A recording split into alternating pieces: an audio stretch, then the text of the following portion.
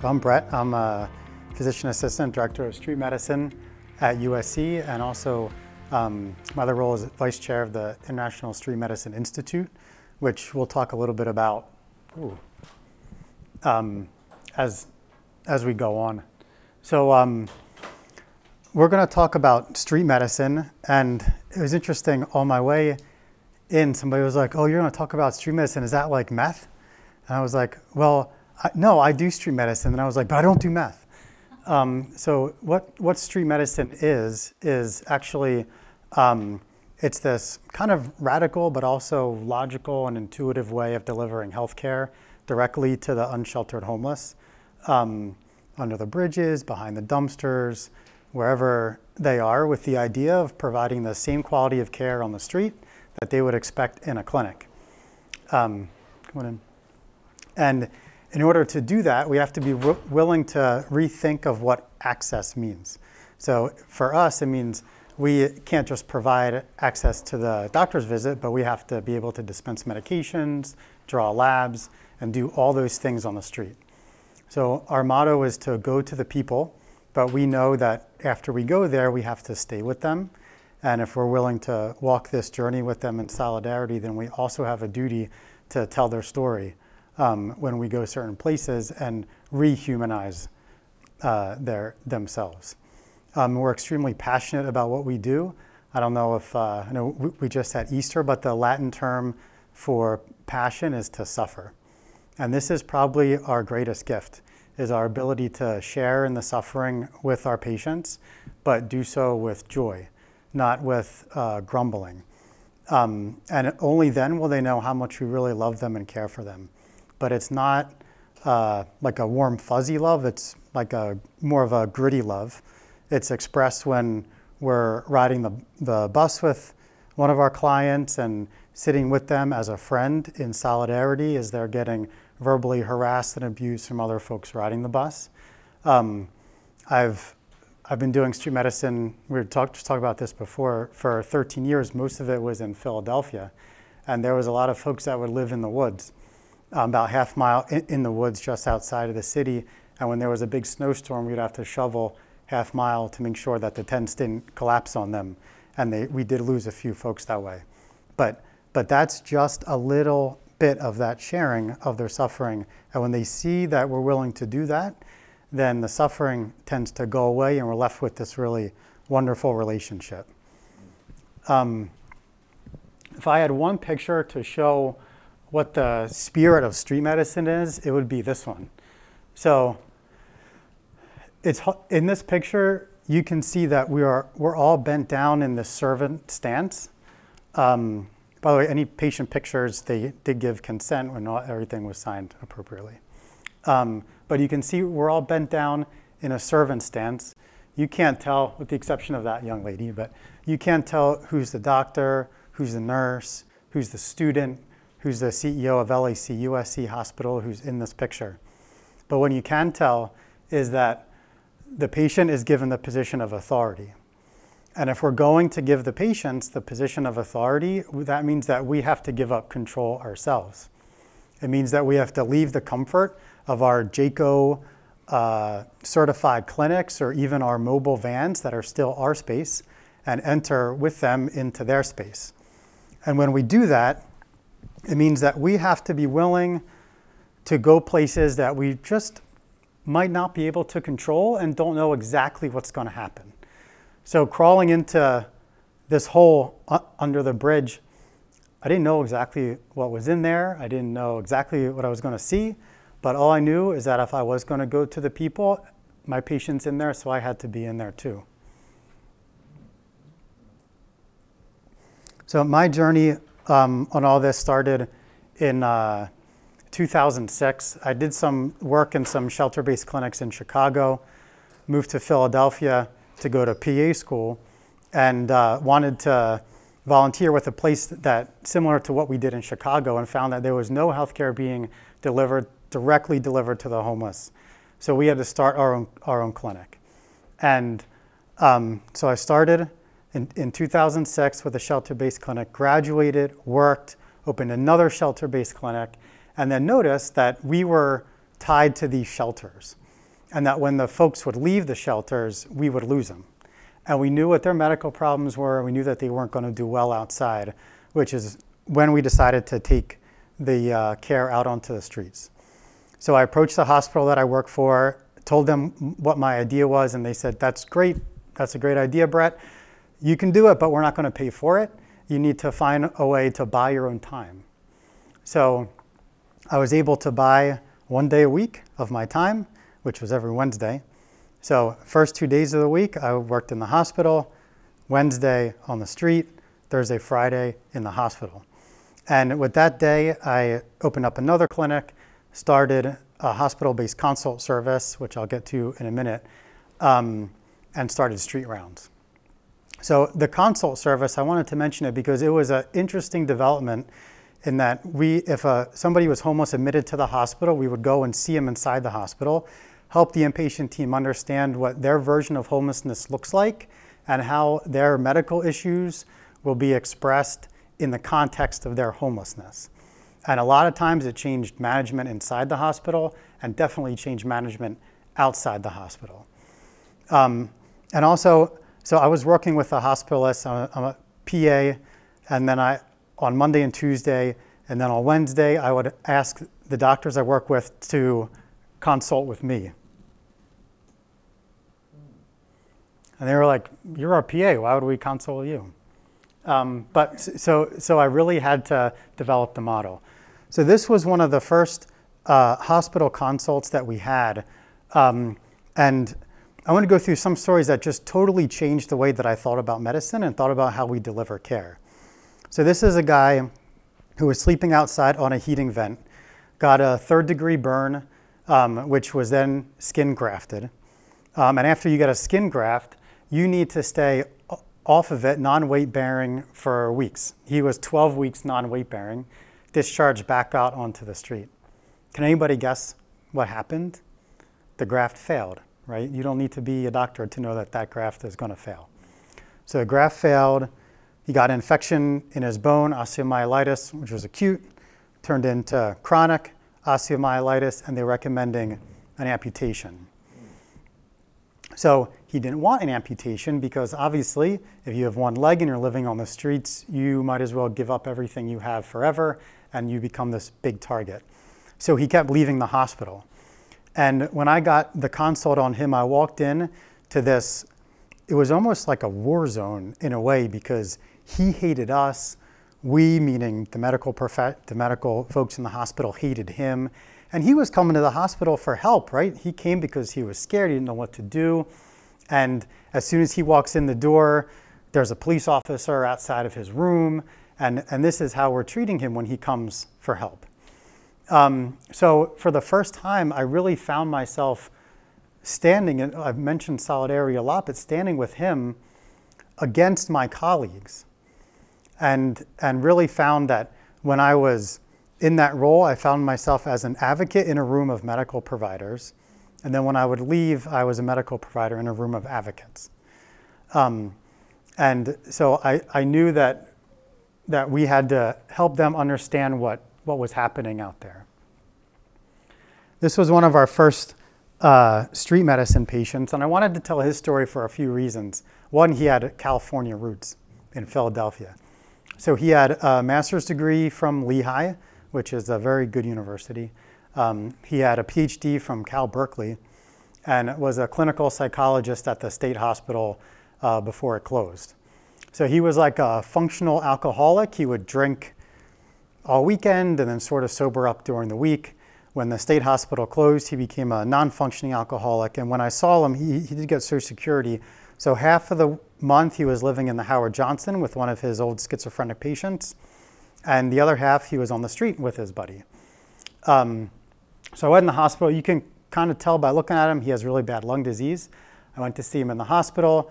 He was being discharged back outside, and I asked him if I could follow him outside, and he said, sure. So I went out, and he was still short of breath, didn't have any of his medications. I said, why don't you have any medications? He said they wanted $600 and some. Nobody can afford that. So we got him his medications for free, but it was too late, and he was back into the hospital. I tried everything I could to get him admitted to buy us time. And now he was in the section of the month that he was going to be able to be in the Howard Johnson. I thought of everything. I was like, maybe he needs PT, maybe he needs OT, maybe whatever, but it failed. And he was discharged back to the Howard Johnson. The next day, I went to knock on the door. No answer. It was like 10 in the morning. I knocked again. His buddy answers the door. He's drunk, and I see his knee is bleeding, and I see my patient in the back with blood coming from his head. And the problem, what happened was, so he was in his 70s, and he walked with a walker, and PT did see him, but they didn't test him while he was drunk. And drunk was his baseline. So he was walking around his hotel room with his walker, drunk, and fell. Thankfully, it was just a scalp laceration, even though it bled a lot. We found out that he was a veteran and had him placed in an assisted living for veteran. He spent more days in the hospital the year before than out of the hospital. After he was placed, he was not admitted one time. And it really drove home the importance of housing, sobriety, and medications for us. But around that time, we really grew the program. We had 9 shelter and soup kitchen clinics. We had a street team, we had a hospital-based consult service, and a medical respite, which is, they call it recuperative care here. And in some ways, we became a victim of our own success because there's a term, we call it retreat from the street, where you start doing well in what you're doing, and then they try and like domesticate you. So we got our patients insurance. When we started, 25% had insurance, and then a few years later, it was in the 70%, and they said, that's great, Brett, but you're not billing for anything. Everything you're doing is free. They have insurance. Get them into the clinics. So I tried to do what my bosses told me. I made this elegant way of transitioning patients from the street to the clinic. I was going to see them outside on the street. I was going to see them in the hospital, and it was a complete failure. And I mean, it didn't fail for everybody, but it failed for almost everybody. But I was still trying to make my bosses happy. And there was one lady, she was a nurse. I'd been taking care of her on the street for 2 years. She was a typical story. She was in a car accident, wound up addicted to opiates, and wound up on the street. And then eventually we got her into housing. And I said, I said, now that you're not on the street, you should come see me in the regular clinic. So by that time, I'd been seeing her for almost 3 years. So we had a wonderful relationship. I went, we had a great visit, left. I told our nurse that I saw her, and she said, well, she relapsed. And I said, well, she didn't tell me that she relapsed. And she said, that's because, she said, when she sees you in the clinic, you're her doctor, you're not Brett anymore. And I had done everything that they said to do. It was the same person. I had seen her for years and years, and then tried to bring her into the clinic, and it was a failure because of the institutional trauma that she had witnessed over these years. And from that point on, so now in street medicine, it's a little bit of a derogatory term, but we call it the go fetch model, where they'll send folks out to the street, build these relationships, and try to bring them back in. And I changed it to that we will treat patients where the patient prefers to be treated. If that means that if they want to be treated outside in their camp, and that's where they prefer to be treated for now, then it's our duty, why does this keep? It's our duty to provide the highest quality care possible. Why we care so much about the medical portion for the unsheltered homeless is because the life expectancy is 42 to 52 years. The reason for the range is because it depends on what study you look at, but either way it's low. There's no other single social determinant of health that decreases life expectancy by that much.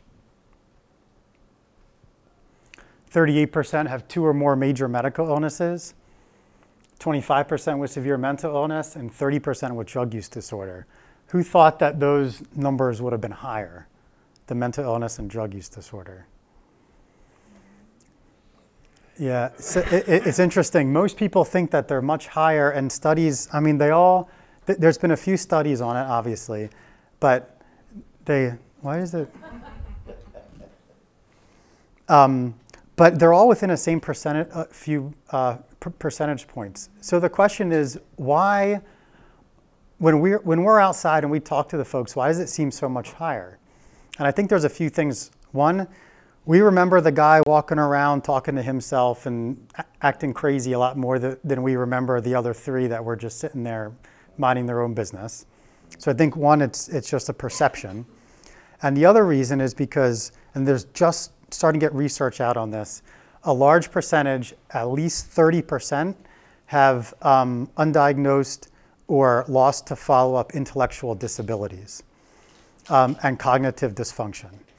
So if you look at things that increase your risk of executive function, things that executive function would be planning and prioritizing, having self-awareness, like if I'm talking to you and I start getting loud and you start getting upset and now we're yelling, to say, all right, if I keep this up, I'm not going to get what I need, and calm yourself down. We all do that naturally, but you lose that. Then you have executive dysfunction and you can't complete what needs to be completed in your life. You definitely cannot hold down a job. So things that affect executive dysfunction would be ACEs, adverse childhood events, traumatic brain injury, alcohol or drug use, mental illness.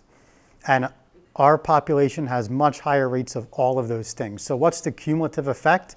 We don't know. So we have executive dysfunction, we have undiagnosed intellectual disability. There's going to be a paper, a friend of mine from the Netherlands is publishing a paper on this, on the intellectual disability piece, but it's at least a third. In the US, by the way, you can't diagnose intellectual disability over the age of 18. So if they're not getting it done in the schools, it's not getting it done.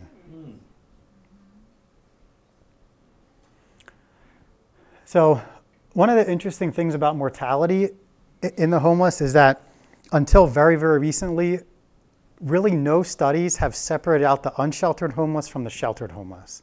We knew anecdotally that they were much sicker and died sooner, but we had no proof of it. So they just published a paper out of Boston. Boston has the best street medicine program in the world, and most of the research comes out of there.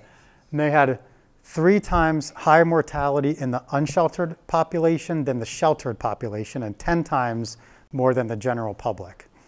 But the really interesting thing was the causes of death, right? You have cancer, heart disease are 1 and 2, and then you get substance use after that. Cancer and heart disease, these are things that you treat with basic primary care and preventative medicine, but they're not getting it. So that's part of the reason why we're out there. It's 2 of the top causes we would treat. How do you treat heart disease? Heart disease, so control hypertension, control lipids. So I would think that diet has a lot to do with that. Yeah, diet's difficult because they don't really get choices. So whatever is given to them is given to them. Is that part of what you do at all? It depends on their situation. Like, so when I started in LA, as you guys know, the city or the county's divided into the 8 spas. And I went to each spa and tried to talk to at least 100 folks on the street in each spa to find out, because I didn't know the area that well, and to find out what services they were getting, who was helping them, who they felt was good at helping them, who was not good at helping them. And that let me know who my good community partners might be, and also where some of the gaps would be. And outside of Skid Row, there's some pockets of areas I found where they're getting reliable access to food, but most of them don't have reliable access to food. Like around our hospital campus, they're getting 2 to 3 meals a week. And I don't mean like the granola bar somebody throws out the window, like an actual meal. So yeah, it's hard to treat. So the top 2 things, the American Heart Association just tried to give me all these free handouts to educate our patients. The top 2 things are diet and exercise. Diet they have no control over. And what are they going to do, join a gym? They have forced walking all the time, and it's just not realistic to expect they're going to exercise the way we think of exercise. So we do our best with the heart disease. And one example of that is this. So there is early evidence that street medicine does work.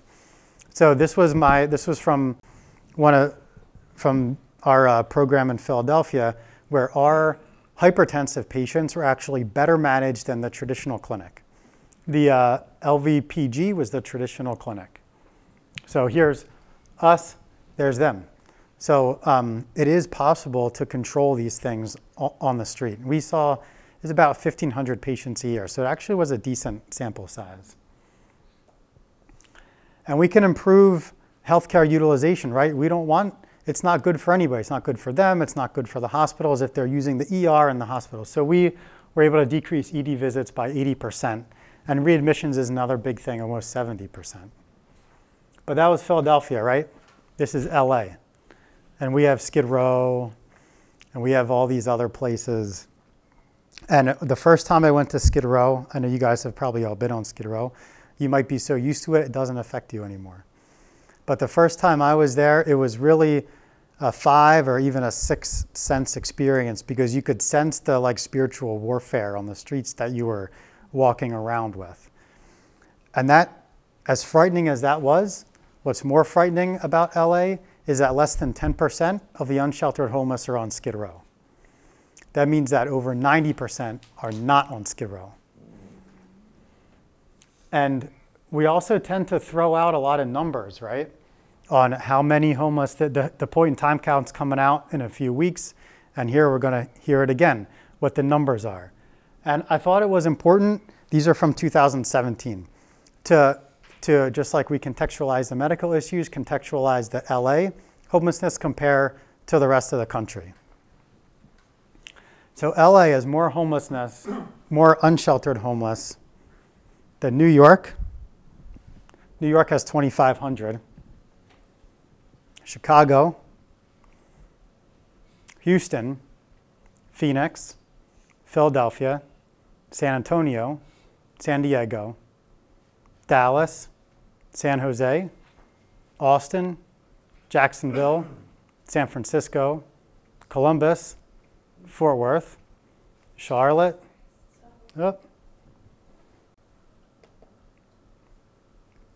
Indianapolis, Seattle, Denver, DC, El Paso, Boston, Detroit, Nashville, Memphis, Portland, Oklahoma City, more than all of them combined. I thought San Francisco was the highest. San Francisco, no. Not even close. Yeah. Yeah. Does this account for individuals who moved to Los Angeles and are okay with being homeless? It's just from the point in time count. So just whoever's on the street. Whoever's on the street. Yep. And so not only is it volume in LA, but we see gnarly things, right? The folks that I've encountered on the street are much sicker than the folks that we had in Philadelphia. But we have learned that if we keep coming back and we keep seeing them, that we can start to see some results. So that was less than a month with a few times a week changing wound dressings. And the other good news is that we have support of that we're not alone in this work. Other folks are doing it and we can learn from them. So I'm the vice chair of the Street Medicine Institute, and it's an international organization. We have about 140 member cities around the world and provide technical assistance to all of them. So my load is about 30 or so cities, depending on the time of year usually. But these are just some of the folks that we have to kind of share in our network and learn from. The other thing I wanted to talk about is quality assurance. And I know that we don't have a lot of medical providers in the room, but one of the things that medicine does, that the social service sector, and even medicine within the public sector, like the county systems, they don't track data very well. And you can say, I think we're doing a good job, but show me what good of a job you're doing. Like, how do you know that you're doing a good job? You might feel that you are, but we don't know, right? And I got in big trouble because when I started, I thought we were doing pretty well, and I was in this meeting, and I was with the lawyers, with the hospital, and one guy said, you know, Brett, I just don't know if you're providing bad clinic care or good street care. And I wanted to say neither. I'm providing good clinic care on the street, but I had no proof of it. So I went back and I was like, you know what? We have to learn how to speak their language. And a lot of us are funded by county programs. The numbers of homelessness continue to go up. And at some point, they might come calling and decide which one of us is going to stay. So I wanted to talk about some of the ways to think about it in the context of homelessness, and that this is something that we can apply to us. So the quality assurance program concepts, this is from the World Health Organization. I'm going to tell you how I think of it in street medicine, but you'll have to think of it of like applying it to your own practice. So the first one is effectiveness. In medicine, to show effectiveness, we use the adult core measures. So it's hypertension control, diabetes control, all of those things. We try and follow the same ones on the street that they follow in the clinic. Some of them, like hypertension you saw, we're okay at. Others, like getting mammograms, were horrible, horrible. But even if we're horrible, we can show a healthcare disparity and use that to get funding to try and decrease that disparity. So you just have to think about how can you prove effectiveness? Sometimes it's even just, you say, well, we don't have these measures that we can track, but what about client satisfaction, where you have them fill out a survey and they talk about, yes, my outreach worker is amazing, and without them, I don't know what I would do. And then you give them a Likert scale, 1 to 5, and then you say, all right, our outreach workers are doing great. They have all 5s. And then you have something to show. The next one is efficiency. So as some of the teams are starting to add street medicine to the E6 model. And efficiency is a huge thing that can really kill some of your results. So for example, the E6 team, are you guys from, I didn't hear anybody said they were part of E6 team, but are you familiar with it? So they're you said yeah. So they're funded by Measure H, and they're multidisciplinary teams, usually a housing coordinator, outreach worker, behavioral health counselor, drug and alcohol counselor, and some of them have a medical component. I'll just speak to the medical component. They kind of ride along with the rest of the teams. So they'll go to where the teams have their priority folks that they want to see to get into housing. That's their primary responsibility. The medical people, their primary responsibility is the medicine. So if they spend all day riding around with the folks that don't necessarily need medical care, but they need housing, then at the end of the day, maybe they saw 1 or 2 patients. And then they're going to, whenever somebody says, all right, show me that this model works, and you saw 30 patients in a whole month, they're going to say the model doesn't work. So the way that we do it is we have a community health worker who has lived experience. He lived on Skid Row from the time he was 9 to 13 by himself. Joined a gang. This was in the 90s. Was in the LA gang scene. Did his time, came out, and now he's worked in the criminal justice system. He's worked in methadone clinics, and he's worked for the past 10 years with one of the USC researchers tracking homeless IV drug users. So they were done with what they were doing with the research, so now he works for us, and his job is to know where everybody is at all times. And then when it's time for us to go out on street rounds, he kind of makes appointments almost with them. He goes around, tells them when we're coming out so that they can be ready. They're at their 10 or wherever they want to meet us. And we can see about 8 patients a day, which is not far off of a traditional clinic because we plan. And accessible. We think at street medicine and a lot of the FSP programs and anybody that leaves their office to go out on the street that we have access down, right? We go to them. It can't be much more accessible than that. But one of the first things we talked about was what access means. So for us, it's more than just being available. or coming to them. It's access to all of their healthcare, the medications, the labs, all of that is healthcare, not just the visit. The other thing is phones.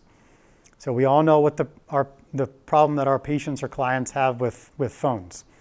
So we all have cell phones. There's one number that they call that we man 24/7, and it goes directly to one of our team members. And that way, because if they call, so doctors are the worst, right? They talk about access, and then you call, and you get the answering service, and they page the doctor, and they call you back whenever they feel like it, and that's not access. So it's a cell phone. Wherever they get access to a phone and they call us, then we know we can get a hold of, they know they can get a hold of us. Acceptable. I've been told that this is the term that I should not use, that it offends folks if we say that what we're doing is not acceptable to them. So this is the World Health Organization. It's not something that I made up, but I think in the US, maybe it's more of a cultural competence thing, where the way that we're approaching it is a way that's acceptable to them or within what their culture. Safety. So when I talk about safety, a lot of people think it's my safety on the streets. That's not what I'm talking about, although we do have a policy and protocol for safety. But this is their safety. So in the inpatient setting, for example, patient safety would be like having a call bell or sending somebody out to the home to do a fall assessment. That's how I think about patient safety. For us, it's thinking about things like access to clean water. A guy last week, we noticed that where he was urinating and defecating kind of went down into his camp, which, I mean, this is stuff that we would worry about basic sanitation at the turn of the 20th century, not in the 21st century. So we had to dig him a trench that went off of the area that he was so that when he urinated, it would go off instead of into his camp. So this is how we have to think about patient safety. Teaching safe injection techniques, those type of things. And equitable. We talk a lot about equity and health equity, and obviously that has to be woven into everything that we do. One of the things that I like to talk about equity in medicine is we want the care to be equitable, but we don't want to fund it the way that it needs to be funded. So equity means that if you require more services, you're getting more services, and if you don't require more services, you don't get more services. But they staff us on a shoestring, bare bones operation, and then want the metrics to be the same, and that's not equity. So it's reframing what that means. And then how to pick your deliverables, because you guys are not running medical practices, right? So just think about those 6 things within that we talked about from the World Health Organization and how it might apply to what you're doing, to your practices. And then you should have some things within each thing. So for example, patient safety, you hand out blankets, you hand out socks, you hand out anything. That's a safety aspect to it. It's stuff that you're probably already doing. You just have to think about it differently in this context. So we have 2 different things. Again, I don't know how applicable this is to you, but we use the adult core measures and utilization metrics. So like hospital readmissions and ED visits. So one of the common themes to this whole talk is reimagining what we see as access. Does anybody recognize this place? It's like right near City Hall. It says homeless help desk. And there's a guy sleeping right there on the bench next to the homeless help desk. And I saw that until I asked him, have you ever been in the building for the homeless help desk? He has never been in there. And I said, why don't you go in there? It says homeless help desk. I'm not going in there. So why? Right? There's something about that is not acceptable to him. And I learned this pretty early in my practice, and this is how I think of it. So we opened up, it was in a winter shelter, which was just it was a gymnasium, and they put out cots. There was no services, they just didn't want people to freeze to death. And the little gym office was where I opened up my clinic. And there was about 75 or 80 folks sleeping in the winter shelter, and I would see maybe 2 to 3 a night. And I'm like, why is nobody coming to see me? I'm right here, I went to the people. So I left because I had plenty of time and started going cot to cot, introducing myself, letting them know who I was, why I was there, and I found the worst pathology that way. And I realized that even though I was a few feet away from them, I was still expecting them to make the first outreach to me. And that's not going to work that way. So that's why he's not going to the homeless help desk. So this is Pappy. And Pappy is as colorful as you would imagine him to be looking at him. But I put this picture in there. You can't see it too well. But this is the measure of success to us, right? Pappy is, he was panhandling in our street medicine t-shirt. He was a fan. And so I thought, as we're talking about quality, this is a quality deliverable to me. That whatever we were doing, he liked it. But when we first meet a lot of our folks, and just like you do, this is how they feel. Sorry, folks, the future is canceled. Or that they're going to die alone. But it amazes me not just how they survive, but how they thrive in whatever environment that they're in. I took this picture outside a guy who was sleeping in an overturned dumpster. And we talked a little bit about sanitation, but this underneath there, that's his urinal. So his method of sanitation was he would urinate in this urinal. When it was full, he would bring it outside and dump it. And above that was the book he was reading, Prayer, Faith, and Healing. And I just thought it was amazing. Here's a guy living in a dumpster with urine in his front yard, and he still had hope. So I think more than anything, that's what we all try to bring to the people that we serve, is the knowledge that somebody knows that they're out there and cares that they're out there and is willing to walk with them on their journey. So I'll leave you with a story from my first trip to LA. I was here with the Street Medicine Institute. They took me around to a bunch of the sites. They took me to Skid Row. It was the first time I had ever seen Skid Row.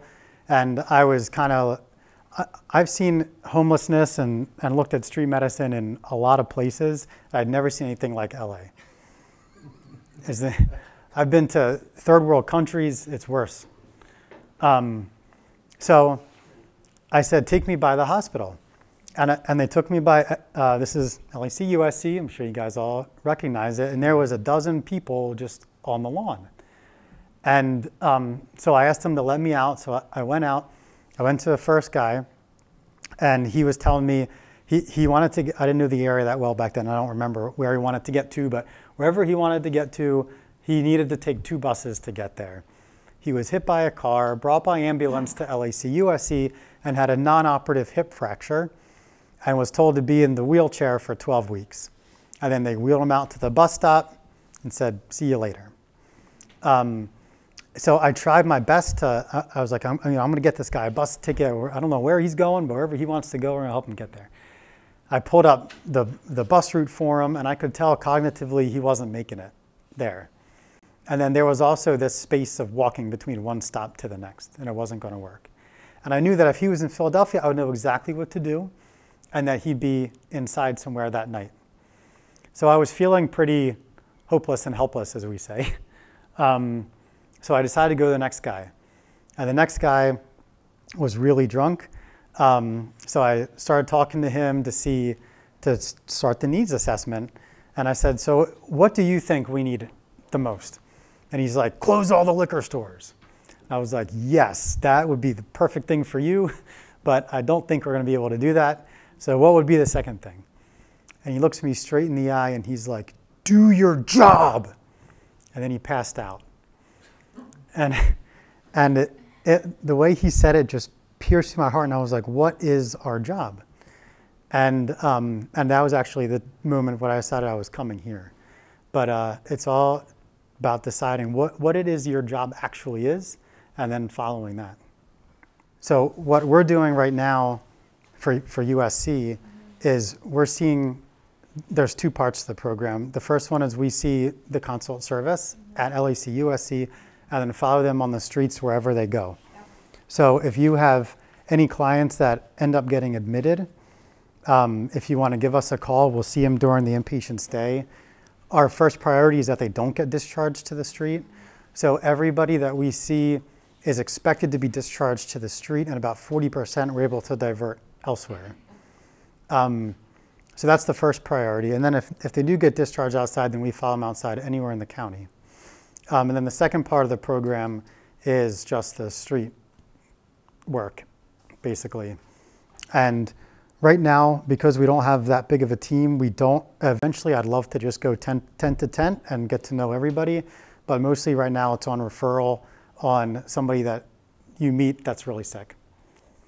So our biggest limitation, I'll tell you what's happening now and what's ideal. So right now our biggest limitation is staff. I'm the only full-time provider. We have another PA that's with us 1 day a week, a nurse, and a community health worker, and that's it.